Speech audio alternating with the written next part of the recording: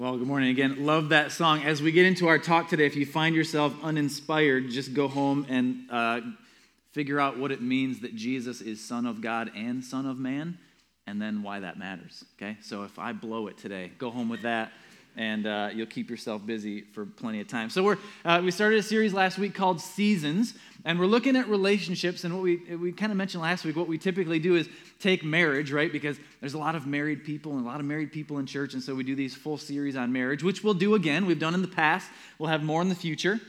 But we recognize that in the midst of doing a marriage series, we leave a lot of people out, right? We are a multi-generational church. We've got people in various seasons of life, various seasons of relationships. And so what we're doing over this 4-week stretch is hitting different stages that we find ourselves in. Last week we talked about being single, right? It's good to be single. It's tough to be single. What if you want to be single your whole life? What if you find yourself single again? How do we live single according to what God talks about in the Bible? And so go back and check that out if you get a chance, if you missed it last week.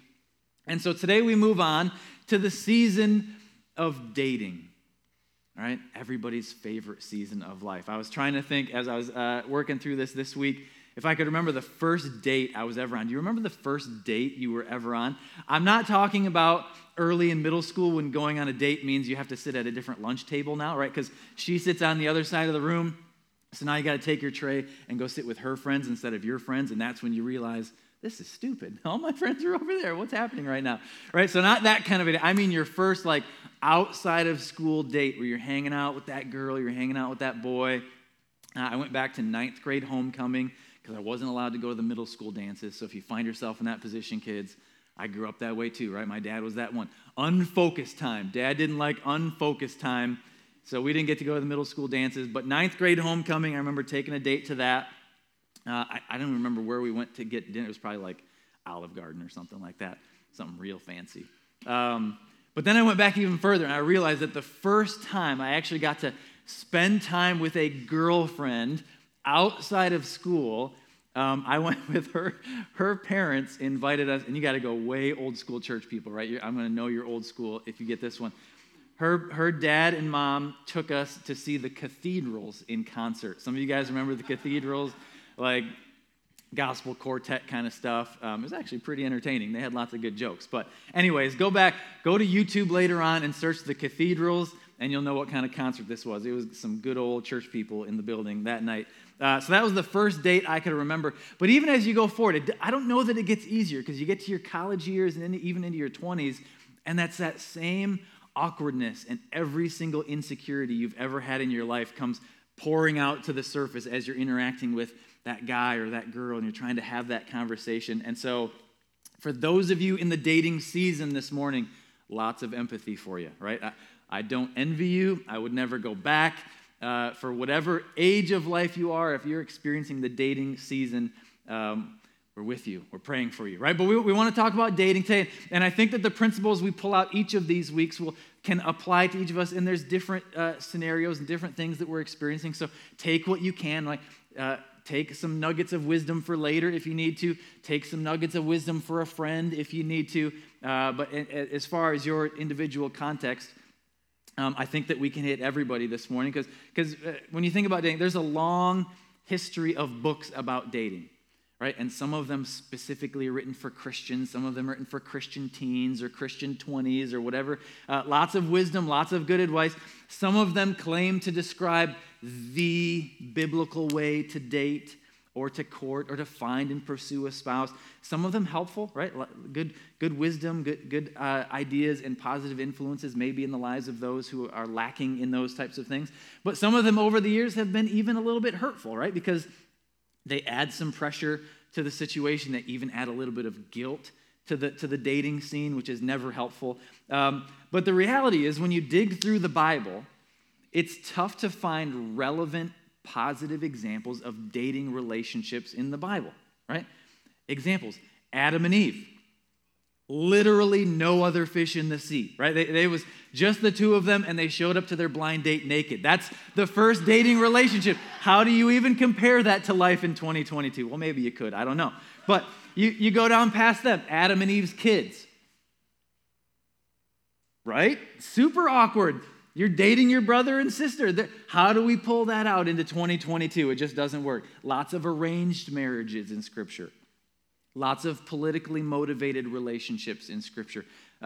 Relationships that began as part of a peace treaty or as an expression of power, right? Some super inappropriate. Lots of interfamily and intra-family deception and manipulation in the midst of the relationships that we find in the Bible. And so the reality is there's not any obvious examples that provide enough info where I would say, do it like them, right? Date like those two. Maybe Ruth and Boaz had some healthy elements to it. Maybe Jacob and Rachel, that one turned into a mess later on when he married the wrong sister. But initially, there's some positives there where some good motives. There's family involvement. There's some accountability in the midst of their relationships. But most of the ones that we find in Scripture are either unhealthy or completely irrelevant to the way we live here in 2022. And so, biblical or not, what's hard to do is to say, this one way is how you should date. This is how dating should look. And even practically, some of you are experiencing dating at maybe 14 or 15. But some of you are experiencing dating at 25 or 26. Some of you are experiencing dating at 47 or 48. My grandma got remarried as she approached 70. My grandma went on dates in her late 60s and married some guy named Hal. And my brother chose to call him Grandpa Hal. I was like, no, he's not my grandpa. It's just Hal. So dating is happening at all different ages. And so to say, this is how you date, that might be true for a 14-year-old, but it's not going to be true for my grandma at 68, right? And so there's different things happening here. But what we can do in the absence of that definitive picture of what dating should look like, what we can do is look at the truth of Scripture, look at the wisdom of Scripture, and apply that to 2022, specifically our dating relationships. And so what I want to do is I want to kind of lay a biblical foundation first this morning. It's going to be a passage you'll recognize if you've heard sermons before. And then kind of from there, take, just like we did last week with the single thing, just grab some practical wisdom for dating that won't be specifically tied to an individual verse for each one, but I think are things that we can pull out of Scripture and say, hey, this is wise. This is something that God would ask of you if you're in the midst of a dating relationship, or if someone that you love is in or entering into a dating relationship. So we're going to go to Philippians chapter 1 this morning. We'll start things out towards the end of that chapter. This is Paul writing his letter to the Philippian church. Philippians 1, we're going to go 27, 28, and then we're going to jump to the start of chapter 2. So Paul says, above all, you must live as citizens of heaven. Conduct yourselves in a manner worthy of the good news about Christ. Then, whether I come and see you again or only hear about you, I will know that you are standing together with one spirit and one purpose, fighting together for the faith, which is the good news. Don't be intimidated in any way by your enemies. This will be a sign to them that they are going to be destroyed, but that you are going to be saved even by God himself. Jump down to chapter 2, verse 1. Is there any encouragement from belonging to Christ? Any comfort from his love? Any fellowship together in the Spirit? Are your hearts tender and compassionate? Then make me truly happy by agreeing wholeheartedly with each other, loving one another, working together with one mind and purpose. So he's talking about healthy relationships, healthy interactions within the body of Christ here. So he's saying you should be an example to the world of how different things are in Christ. And be an example to the world of how people live and how people interact. Remember Jesus in John 13 saying, they'll know your mind by your love for one another. Paul is kind of echoing that, right? That in the midst of the body, as believers, this is how I want you to interact. It's going to be different from the way you see people interacting outside of the church. And he says, live as representatives of the gospel. Be united in heart. Be united in purpose. Work together for the faith. Together we have a common purpose. We have a common calling, a common Savior, one Spirit that inhabits us. Together we're moving towards that. So basically saying you are citizens of heaven, so live like it. Live like a citizen of heaven. And it's that foundation, that thing that we pursue, that everything gets funneled through. So any friendships that you have, build them and move towards that citizenry of heaven. Any marriage that you're a part of, any working relationship that you're a part of, build it on the foundation of that we are citizens of heaven. And include in that, the dating relationship falls in line and is built on the foundation of that we are citizens of heaven, so live like it. Then Paul gets super specific as he moves into the next couple verses here. Super relevant for any relationship, specifically today for the dating relationship. Verse 3, don't be selfish. Could probably just stop right there. Don't try to impress others. Could stop right there. Be humble, thinking of others as better than yourselves. Don't look out only for your own interests, but take an interest in others too. Married people, am I right? Those verses could be all the advice you need right there, right? Where else do you need to go? Don't be selfish. Put others ahead of yourself. Be humble. Don't puff yourself up and change yourself to impress people. Don't make it all about you. Elevate and take interest in the life and interests of others.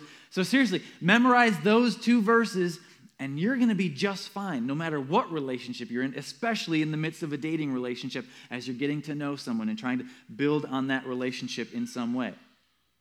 Unfortunately, although those themes seem very easy and very obvious, they're also hard because it takes us a while to grow up and start developing those types of characteristics. So then Paul moves on in the next couple verses. These are the famous ones, to really the summary and the main point of this passage of what he's trying to communicate. So in your relationships, in your friendships, in your interactions at work, in your interactions within a family, in a dating relationship, you must have the same attitude that Christ Jesus had. Though he was God, he did not think of equality with God as something to cling to. Instead, he gave up his divine privileges. He took the humble position of a slave and was born as a human being. When he appeared in human form, he humbled himself in obedience to God and died a criminal's death on the cross. So, as he gets into this, what he's saying is interact with others, any people, any family, any strangers, any coworkers, your date, the one you're trying to get to know, the one you're thinking about becoming exclusive with, the one you're falling in love with, interact with others the way Jesus would if he were the one in the relationship.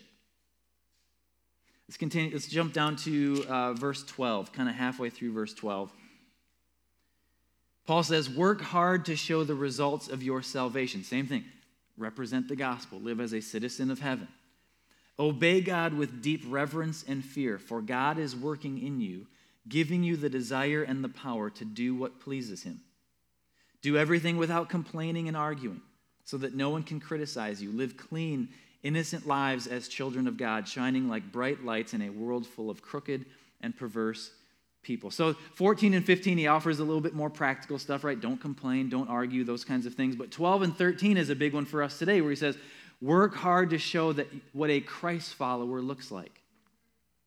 Work hard to show, specifically for today, to show how a Christ follower dates. It's a citizen of heaven. It's Christ working in you, giving you the desire and the ability to do it his way, the way he would do it. Being bright lights in a world full of darkness. Not like everyone else does it, not like everyone else dates, but the way God calls us to interact in the midst of being citizens of heaven. And so we're interacting at work, we're interacting at school, we're interacting with family, we're interacting on a team, we're interacting in our parent-teacher organizations, even dating. And this is, I had to land here, I tried to think of a really nice, smooth way to say this, and so it's a little bit cringe. I even included it on your slide, okay? Date, but you got to bear with me. This is going to sound really lame. I'll explain. Date like you're dating Jesus. Okay? That's awkward. I know it's goofy, but hear me out. I'm not talking about like you look at his picture and give it a little kiss before you go to sleep at night. Miss you, Jesus, right? Miss your scent, right? Miss you. He was a carpenter, so he'd smell like me after putting up a tree stand. A little bit. I call it Sweaty Cedar by Calvin Klein, right? So that's not what I'm talking about when it comes to date like you're dating Jesus. That's not what I mean. I'm talking about if Jesus was on the other side of the table, if Jesus was on the other side of the text thread or on the other side of the snap chain, on the other side of the conversation. I know I'm weirding you out right now, but I guarantee you're going to remember this conversation. I'm not talking about how you would be treating him. I'm talking about how he would be treating you. How would he talk to you? How would he show you that you're valued? How patient would he be? How humble would he be? How interested in your interests would he be? All of the things that Paul said about our interactions with people. How unified with you in spirit and in purpose would he want to be? Whatever your answer to those questions, do that. If you find yourself in a dating relationship, date like that. Now, by the way, it's not a passage about dating, okay? We're applying it specifically to dating this morning because that's the point where we are in the series. And I want to encourage those of you who find yourselves in dating relationships at any age, but it's not just about dating. So this is all true for the way you interact with your spouse, too. It's all true for the way you interact with your kids, too. It's all true for the way you interact with your grumpy HOA president. It's all true for the way you interact with your kid's inexperienced JV coach. It's all true for the way you interact with your daughter's boyfriend. All of these things are true. This is how we are to interact as citizens of heaven, living in a dark world, attempting to shine like stars. This is how we interact with people. This is how you interact with a date. So some wisdom for the dating relationships. And as I said, I'm not going to tie a Bible verse to each one of these, but as I read Philippians, as I look at what God says about relationships and people throughout Scripture, as I look at what he says of us as citizens of heaven, I think these are things that we can take with us. So if you're sitting out here as a teenager and you're thinking about dating, or you are dating, or you're sitting out here as an adult who's dating, or someone who finds themselves dating again, right? I'm dating, I can't believe I'm dating again. I'm 68, right? Like whatever this looks like, I think these are things that we need to keep in mind when it comes to dating relationships. First thing I say is date with clarity. Date with clarity. I think you need to be honest about what you're asking and what your intentions are right from the first date. So what do we typically start with here? Like, hey, you think you'd ever want to hang out? Okay, that's awkward. It's a lame line, but it works, right? It gets the conversation going, moves to the next step, but it's also vague. So don't stop with that vague opener. What are we going to do? Where are we going? When are we going? Who are we going with? Date with clarity. And then from there, if it went well, what are we going to do next? Here's how long you can expect it to take for me to figure out if this is a long-term thing for me or not. I'm going to be right up front right away. Have the talk as soon as you have something to say. If you're feeling serious, have a serious conversation. If one of you is feeling serious and the other is not, that's okay. Say so. Communicate what you're thinking. Ask for information about what they're thinking. Date with clarity. If you have questions, ask them. If you have answers, give them. Date with clarity. Second thing I'd say is date with integrity. Date with integrity. If you've decided to get serious, be serious. No bouncing around. No backup options. Okay? Be serious. This includes purity, right? Sex is never and has never and will never be just physical. It has never been, it never is, and never will be casual, right? God calls us to be different from the world. This is part of being a citizen of heaven. Sex to be reserved within the covenant relationship of marriage. Date with integrity. Important note of clarification. Dating is not a chance to practice being married. I think we make that mistake sometimes. Dating is not a chance to practice being married. Dating is a chance to practice being like Jesus. A chance to practice being committed. A chance to practice being unselfish. A chance to practice being sacrificial and humble. It's not practicing being married. Kathy and I, when we were looking at our potential wedding venues and reception venues, we were at this place. It's kind of a little bit of serendipity where we ended up officially dating at her sister's wedding. And so that was kind of an important moment in our history. It was a hotel reception area that my family I'd grown up going there, a nice big pool area, and so it was kind of important there for my family too. And so then we got engaged in that room, and we were thinking about having our reception there. It didn't work out, but we're at this place, and there's a little bar area. So her and her mom and sisters are off looking at something. I kind of wandered through. I think I was looking for a restroom or something. And the guy's like, "Hey, what are you guys doing?" "Oh, we're getting married here soon. We're looking at a reception." And I tend to look young now. I was 23 at the time, probably looked like I was 14 or 15, so I think he was a little bit caught off guard that I was getting married. And so he's like, "You're getting married already? Oh, man, you got to take some time and test drive the car before you buy it." You guys have probably heard that stupid line before, right? So in this moment, I don't know where this came from. I had a moment of inspiration. It was all the sarcasm and wit that I could muster, and just had a lot of fun with this guy. So I said, oh, I hear what you're saying. Do you remember your first car? Yeah. And he started talking about whatever. I don't remember what the car was. I said, did you end up test driving it first before you bought it? Absolutely. And I said, do you still have it? He said, no, that thing got old and I got rid of it years ago. And I looked at his wife and I went, interesting. And then walked away. I don't know where that came from, but it was so awesome. It was so awesome. It was the best I could muster in the time, but it was a great moment for me. The point being, in the midst of my glory in that moment, dating is not a chance to practice being married. And the truth is, statistics will prove this. People who date without integrity, they're not really practicing to be married, they're practicing to split up. Date with integrity. I compare this to 1 Corinthians chapter 13. Paul again talking here. And he says, "When I was a child, I spoke and I thought and I reasoned as a child. But when I grew up, I put away childish things." Integrity. Part of integrity is let's be mature about this. Okay? Honesty, communication.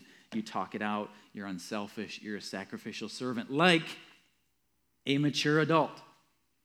Not like a child who's petty and whiny, or who takes and gets and demands what they want when they want it. Not like a child who has a lack of perspective of now versus later, or love versus infatuation. Not the bar scene, the casual thing, or the momentary gratification like an immature boy. Especially if you're younger, it's not avoiding your parents' involvement or ignoring household rules like a child. Instead, having a conversation and respecting their authority in your life, showing some maturity. Date with maturity, date with integrity, or don't date at all.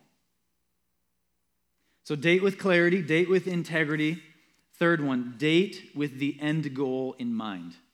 Date with the end goal in mind. We just finished a series called What Do You Really Want? That's an important question to answer in the midst of dating. What does God really want from me and for me? If you find that it's not going anywhere, it's time to say goodbye to that dating relationship. If you find that you're not equally yoked, it's time to say goodbye to the dating relationship. And by yoked, this is a term that we find in Scripture. It's kind of an old term. It refers to cattle and oxen being yoked together, right? Beasts of burden are tied together, and they're moving in the same direction at the same time. And so sometimes we find ourselves in situations where maybe one person is chasing Jesus and the other one isn't. Or one person is serious about their faith and the other one isn't. And the reality is, even in the moment, it might feel like this is going to be okay.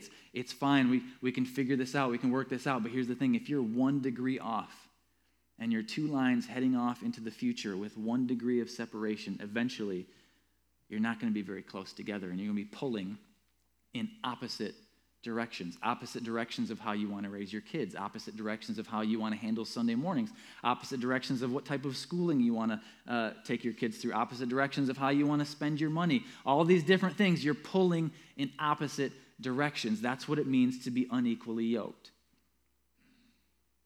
I had a professor in college. I don't think that he invented this phrase, but I haven't been able to find someone that it's attributed to.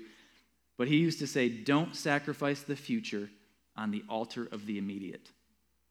It might be working now, but if you have different ends in mind, different goals in mind, pulling in opposite directions, It's not going to happen. It's not going to work. Date with the end goal in mind. And then finally, I'd say this. Be patient with yourself and be patient with the process. I mentioned a survey last week about people who are single. That same survey mentioned people who are dating or trying to date. And it said that 67% of people who are currently dating or trying to date, they would say it's going not well. 67%. It's hard. It's hard to date. It's hard to date as a teenager. It's hard to date in your 20s. It's hard to date as you get to your 30s, 40s, 50s. I'm sure it was hard for my grandma to date at 68, right? Finding the right person won't make everything all right. It won't make you right. It won't make your past go away. The right person won't guarantee a perfect relationship or a perfect future. Just like last week when we talked about being single, marriage is not the pinnacle of human existence. Focus on your relationship with Jesus. What does he have for you? What's he calling you towards? What's he trying to grow and stir up in you? Show some patience, right? This is especially true. I know many people today find themselves dating as a single parent or dating a single parent, right? That requires, there's additional details, there's additional nuance to that dating process. Time is on your side. Patience. Be patient with yourself, patient with the process. 2/3 of people dating are bad at it, okay? So if you're struggling, if it's not going well, just be patient. Give yourself some grace. So date with clarity, date with integrity, date with the end goal in mind, and give yourself some patience.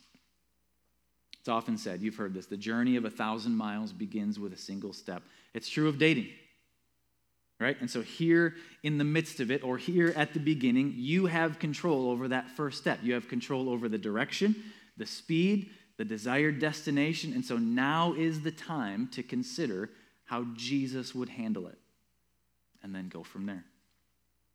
Let's pray. God, we thank you for, without exact examples in Scripture, we thank you for your wisdom that can be applied to so many various seasons of life and relationships. And so, God, for those who find themselves in the season of dating, or anticipate a season of dating, or look back on a season of dating, or guide someone through a season of dating, we just ask that you would reveal your wisdom, reveal your direction, and God, may we do our best to submit to that, to pursue that, and then live in the fruit of that. We pray all this in Jesus' name. Amen. Cool. Thanks, guys. Have a great afternoon. See ya.